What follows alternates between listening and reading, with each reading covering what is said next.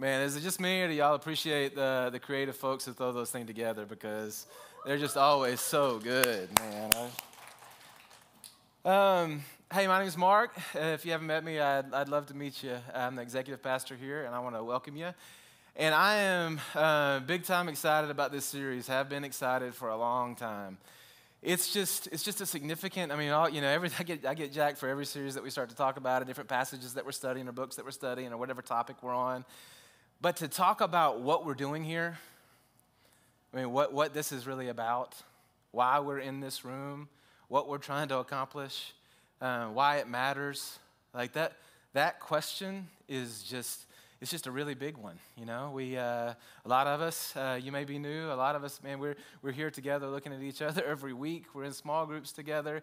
It's a big chunk of our life, and what are we doing?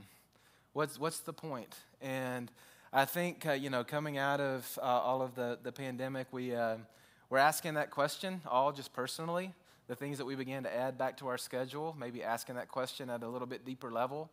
And I think it needs to be asked here. And so normally in the beginning of the school year, when everybody starts to get back into a routine, if you've been around for a while, we'll normally have some sort of series, our big launch, and we'll talk a little bit about what the Grove is about.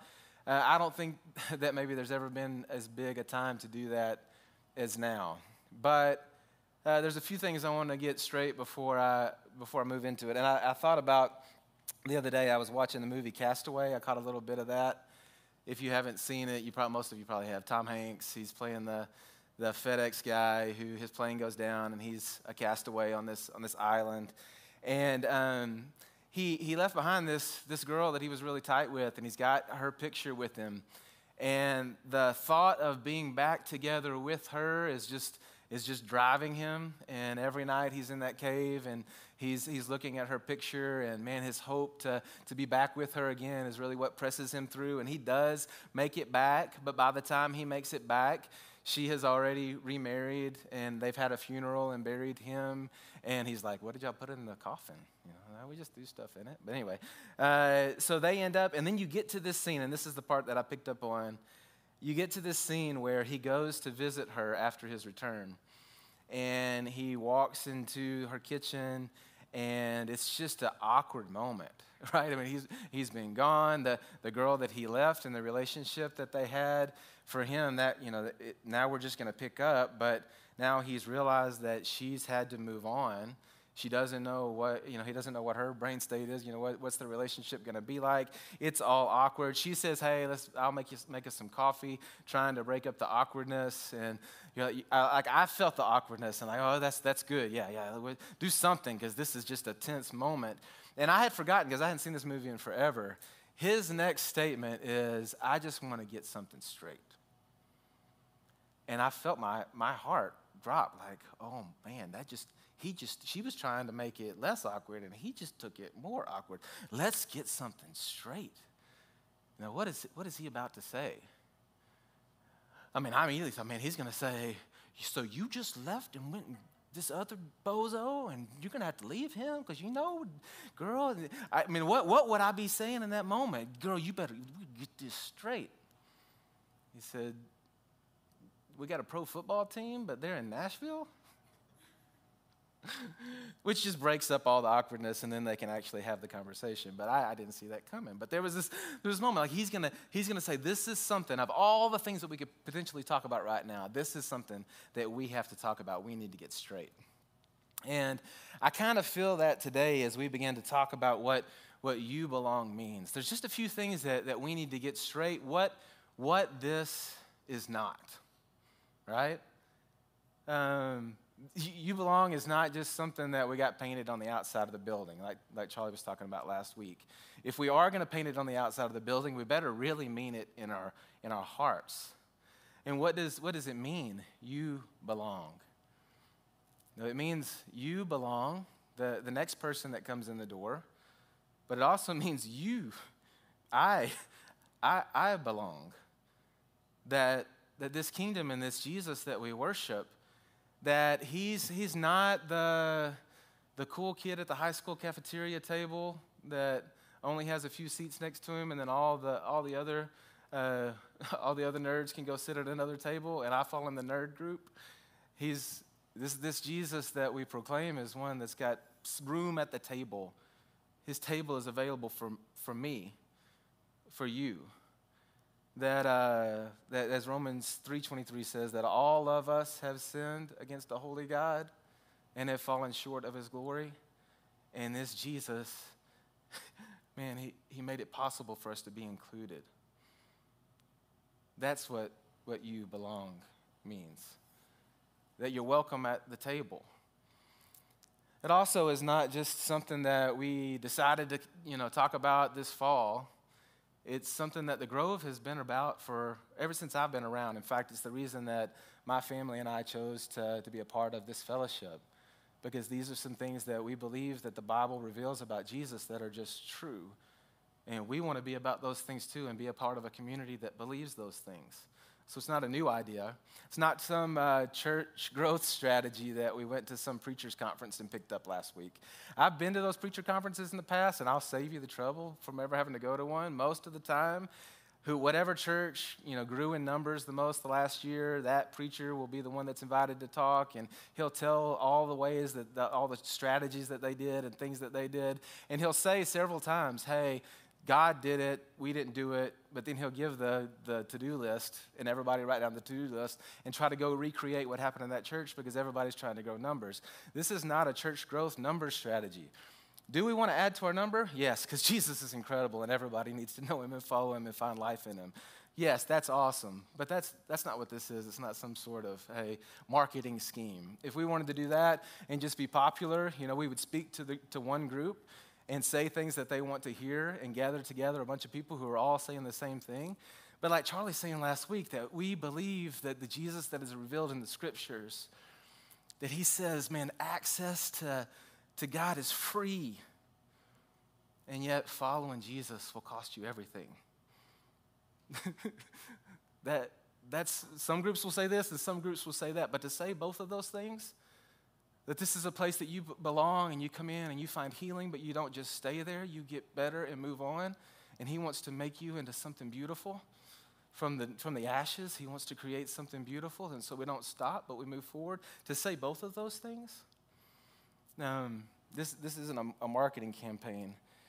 What it really is, on the planet, in your circles, the reputation of Jesus, let's be honest, there's a lot of things that get tagged to him that just aren't who he really is.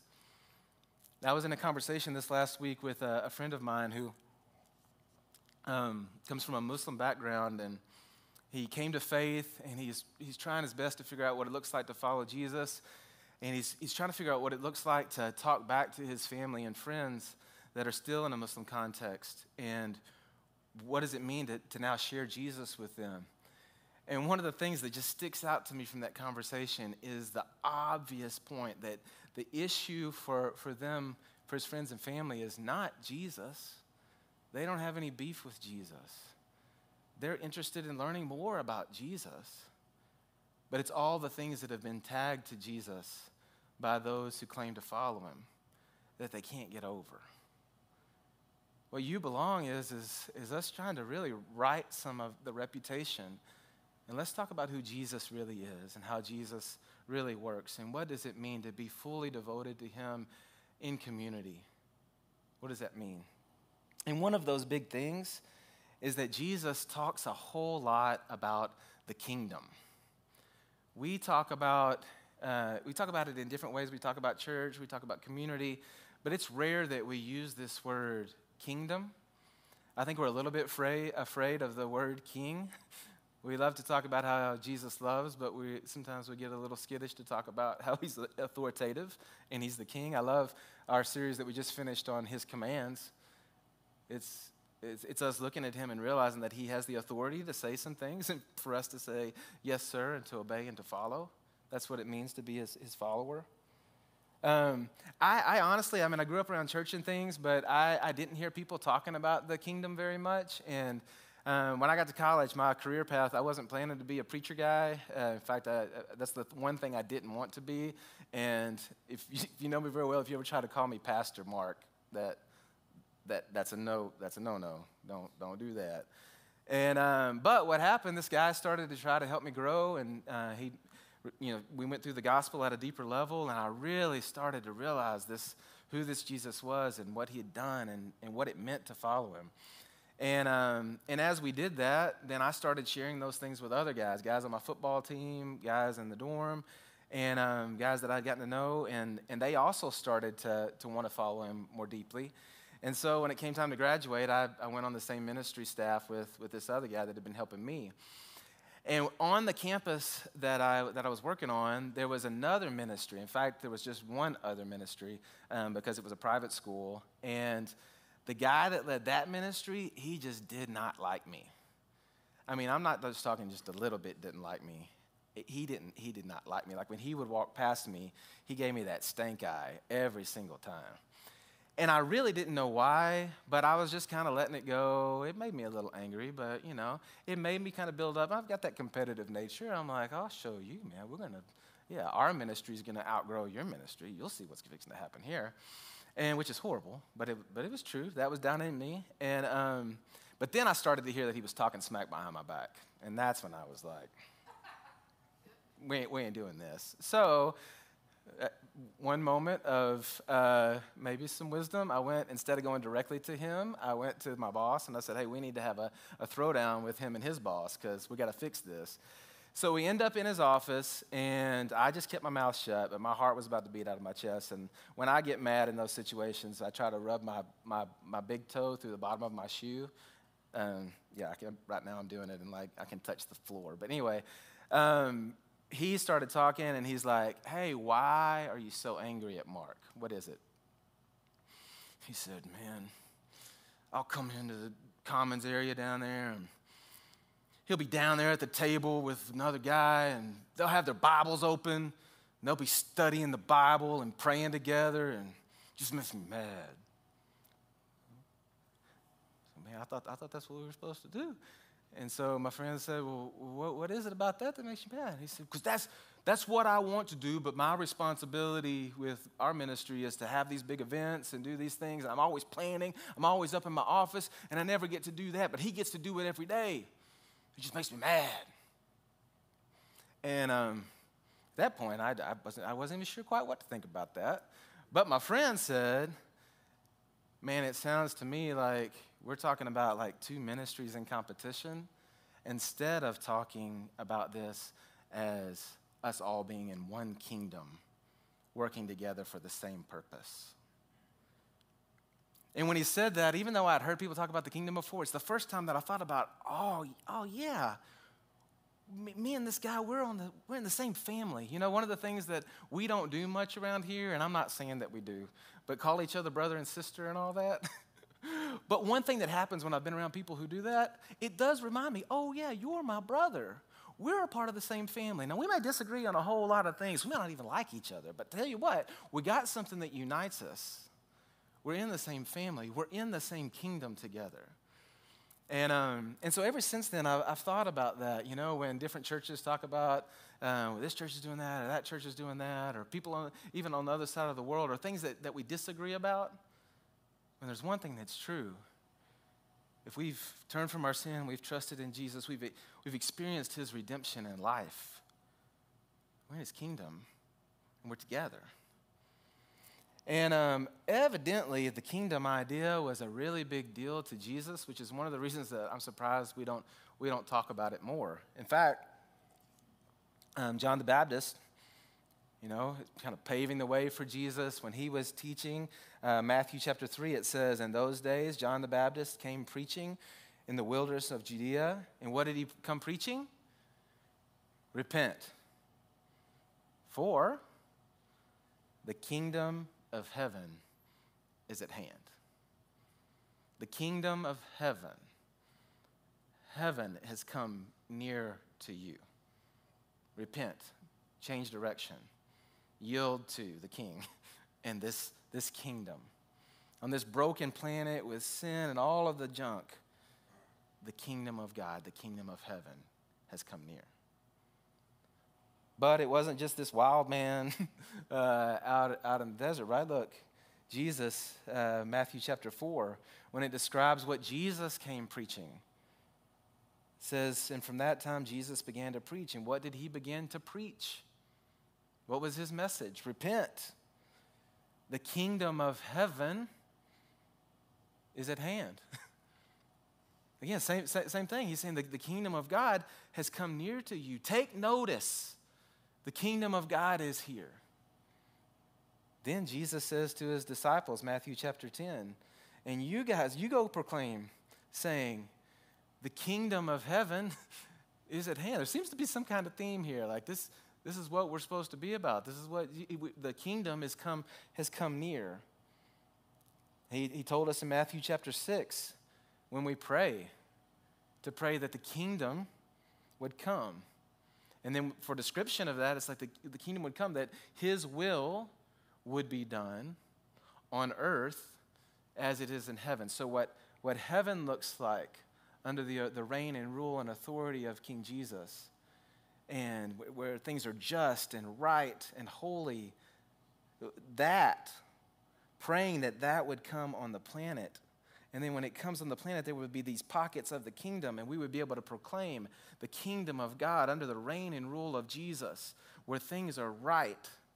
It's come near to you, and you can experience it because of what he did. The kingdom of God.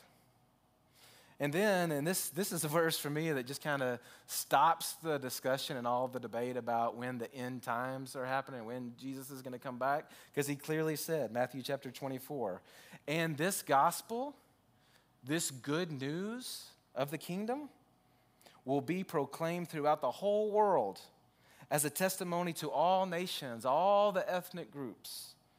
And then the end will come. Which, if you don't know, there's a lot of ethnic groups today that still stand outside of that proclamation. So that's what we're about, proclaiming the kingdom. Just like he told his disciples, just like Jesus modeled for us, just like he told us to pray, this is what we're doing. We're proclaiming and bringing the kingdom of heaven near. That's what we're doing in this room today. This is a pocket of the kingdom, gathered together in allegiance to a king who has redeemed us. His kind of community on this planet, this broken planet, a redeemed community, is inclusive. It's known for who it includes, not who it excludes, right? For what it unifies it, not what divides it. In fact, just to give a kind of a picture of what heaven might look like, because I don't know if this happens to you, I've been, because of everything that's been going on, it just seems like lately I've been confronted with death more than I have in a long time, and funerals and things like that, and it's always at those places that as much as I try to keep in mind that eternity matters, it's just so easy to get caught up in the things of today, right? And to get busy and to lose sight of it. And then all of a sudden on your schedule, there's a funeral, and you walk into that place, and then you realize, you're reminded again, something we all know, that death is coming, but we're reminded, oh yeah, we don't live forever. Oh yeah, eternity does matter. And then people will start to talk about heaven. Sometimes things that people say about heaven, theology is kind of crazy. And I'm like, oh man, that's interesting. I don't know where you picked that up. But it is the place that everybody starts to talk about. What might heaven be like? Well, there are some things. I don't know that the Bible is crazy descriptive about what it's going to be like. I think there are a lot of things that we can learn. But one big thing, Revelation chapter 7, gives us this picture of what it looks like. Bring heaven on earth, that bringing heaven on earth, that it should look like this. It says that after this I looked, and behold, a multitude that no one could number. Does that sound pretty inclusive? A number, you can't even get a calculator out and calculate it up. It's that big of a number. From every nation, from all tribes and peoples and languages, basically everything that could possibly divide us, all those walls have fallen. That's the kind of kingdom that Jesus has. And all that number is included. And what are they all doing? What are we doing? We're standing before the throne and before the Lamb, Jesus, the one that was sacrificed for us, our King, with white robes because we've been made clean in his blood, because we've been forgiven, with palm branches in their hands. And we'll look at the rest of it here in a minute, giving worship unto him. So all those things that might divide us, gone. This group of people that's mixed together with all kinds of different opinions and thoughts and things, and a lot of things that they disagree on. But Jesus has opened the door, blown the doors off the place, and now they're all together, and they've got all of their attention given to him. That's what the kingdom looks like. Not known for what divides us, but what unites us. You belong is a kingdom, not a clique mentality. It's not a bunch of people getting together that all agree about everything and that like hearing each other talk about all the different things. But it's a group of people that may disagree and may not even say this. I mean, like, wouldn't necessarily get along together, but they're brothers and sisters and they're part of the kingdom. And so they are together. Not just friends, but family. And you know, there's a lot of topics I could talk about that divide us. I mean, man, take your pick. But I want to go next level with this for a minute because we're talking about tribes and tongues and nations. So if we start thinking globally, because guess what?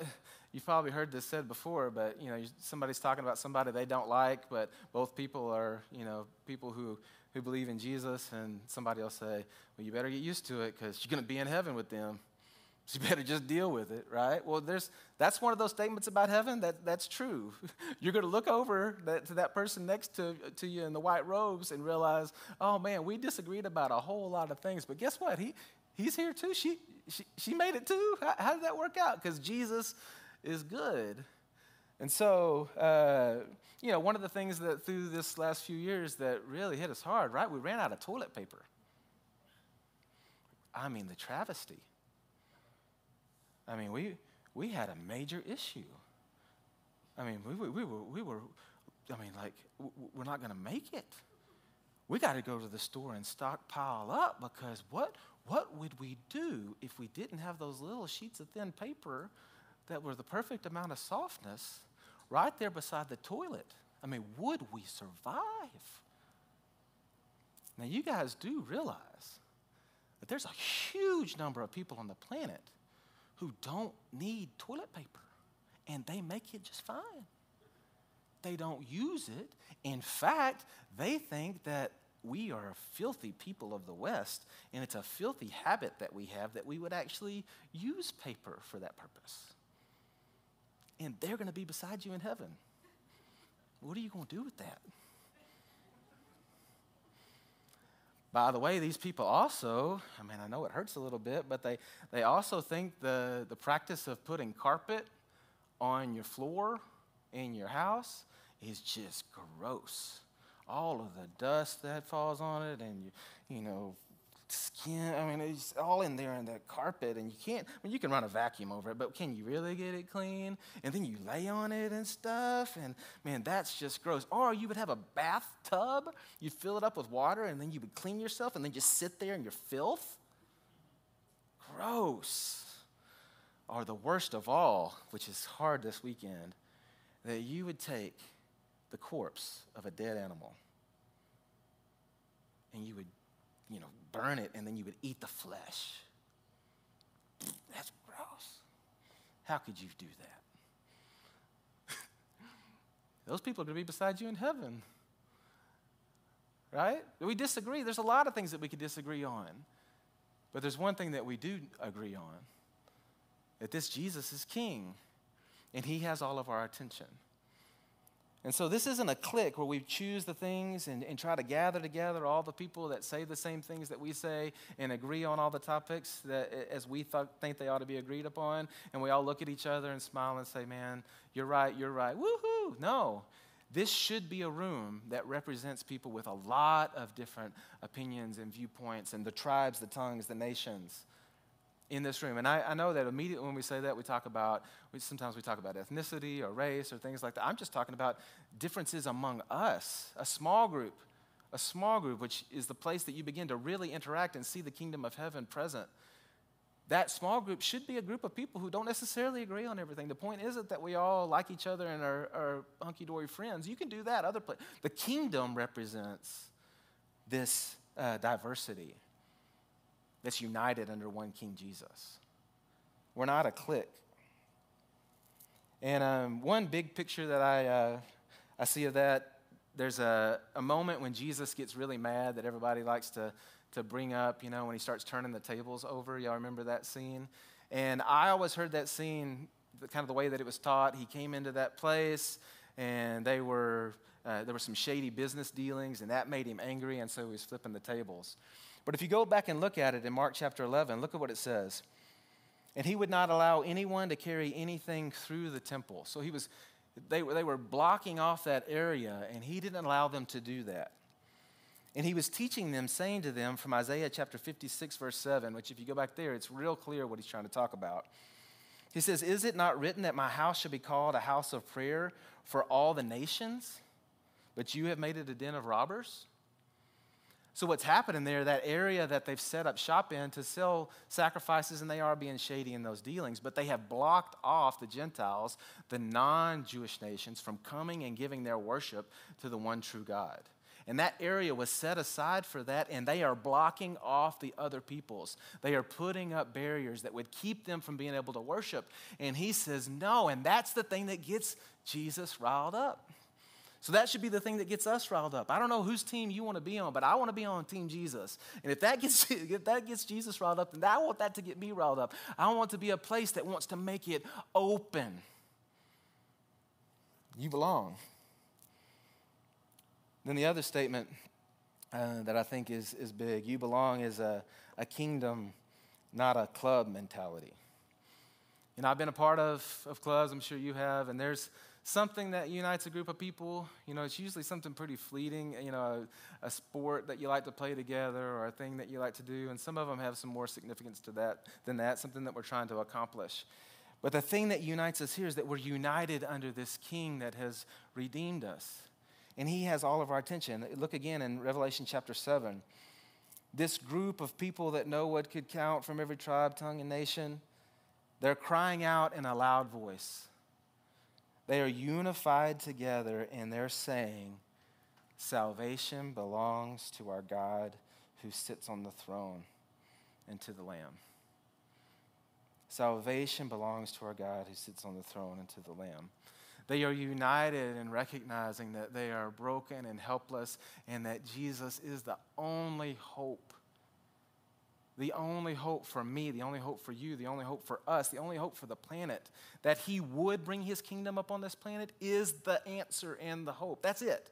And so they're united in the big thing that unites. Again, we want to be known for the things that unite us, not for the things that divide us. We are united under King Jesus and what he has done and what he wants to do. And we want to be a part of that with him.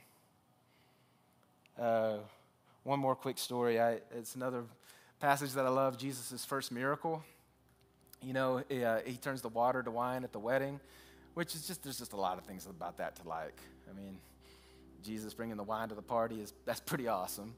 There's a lot of things you learn about him. He's invited to the wedding. So you think about Jesus kind of walking on a cloud with flowing blonde hair. Well, that's not the truth. Here he is. He's with the people, and he gets invited to the wedding. He goes to the wedding with his friends. He's at the wedding having fun. The family runs out of wine, and that matters. Matters to his mother. It matters to Jesus that this family, there's social suicide. The whole community's come together for this wedding, and then they've run out of wine. That his mom says, "Hey, Jesus, you solve this problem." That she knows that he can. That's pretty cool. That she demands it. You see this interaction between him and his mama, I think is really interesting. He says, it's not really my time to really start doing miracles and things. But then she pretty much insists, and he moves ahead, and then he turns the water to wine. And the one big thing about that he cares about this family, and all of that's beautiful. But in that situation, which comes up again, all the miracles represent this, but this is just a good first snippet. The only way this problem is going to get solved is if Jesus solves it. If he says, no, I'm not going to do it, well, then there's not going to be any wine because they ran out of wine, and you can't just make wine real quick in the microwave. It's done. Party's over. But Jesus steps up and says, all right, I will enter into this and fix the problem. But all eyes are on him because he's the only one that can solve it. That's what a kingdom community is. We gather together, and what are we looking to? We're looking to one another to come up with answers to problems. I was with a group the other day, some friends of mine who don't necessarily believe in Jesus, and they were trying to solve a problem, and they were all giving their answers and opinions about the problem. And I sat there and just listened and thought to myself, man, these answers have no power. I would walk away from this table hopeless, more hopeless than I came if I didn't know that there is a Jesus who has answers to these issues. But he's the only one. He's the one we look to. We're out of wine. Jesus, I don't know if she didn't even know what he was going to do. But somehow he can fix this situation and make wine appear when there is none. Y'all, that's the reason that being a part of a small group is such a huge deal, because the Grove Church is not just an event that happens on Sunday morning. And if the kingdom of God is going to come near, it's going to be when people get together, giving all of their attention to King Jesus. Salvation belongs to our God and to the Lamb. And looking to him to answer the questions of life and the problems that we face, that only he has the power and the wisdom to do. That's what it is. And a small group may be folks that are in the same season of life that you are and see things similarly see life similarly to you, but they may not. They may not. I mean, evidently there's some diversity that happens here, but the thing that unites us is this King Jesus and what he's done and what he wants to do. I believe that that's who the Grove is becoming, who we want to be. Again, this is the reason that my family is here. And so as we move through this series, and the more that we talk about it, man, I don't want you just to walk in that door outside and see you belong on the wall and immediately be thinking about the next person. I do. I hope that I do. I'm always thinking about the open chair at the table. But I can't do that without remembering that I also belong. That this Jesus and his salvation, I needed it. I need it as much as anybody else that's going to walk in those doors. And that total dependence on him, that total attention to our King, that's the thing that brings us together. That's our kingdom. Let me pray for us.